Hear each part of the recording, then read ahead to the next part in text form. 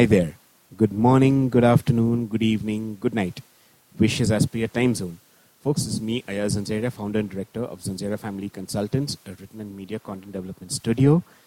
And in this video, is going to be the beginning of a new series in which I talk about customer relations, different aspects of customer relations, a customer journey. So that's what I'm going to be talking about. That's what I'm going to be focusing on, and what experiences a customer goes through. We are talking about a customer life cycle out here of the entire journey, and how you can impact or make it better, or you can enhance it, and by maintaining good customer, how you can build customer relations.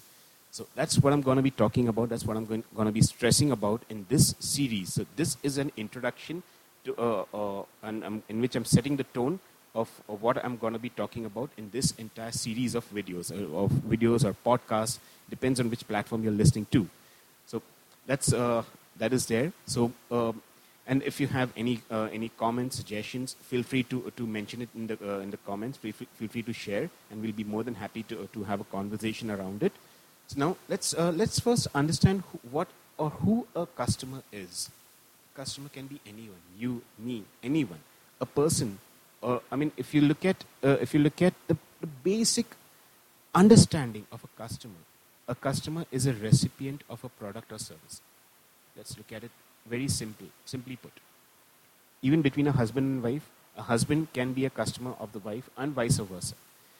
Even between father and son, a father can be the recipient, or he can be a customer of the son, or vice versa.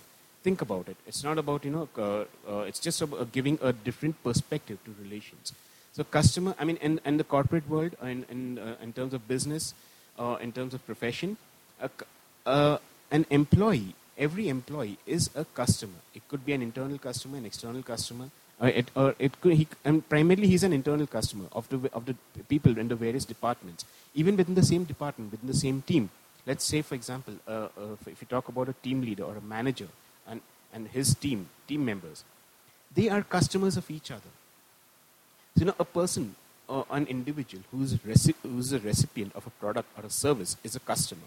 Let's keep that basic concept in mind, and then accordingly it will help to give a much better understanding of who a customer is, what are a customer's expectations from a product or a service that they receive, and what do they give in return.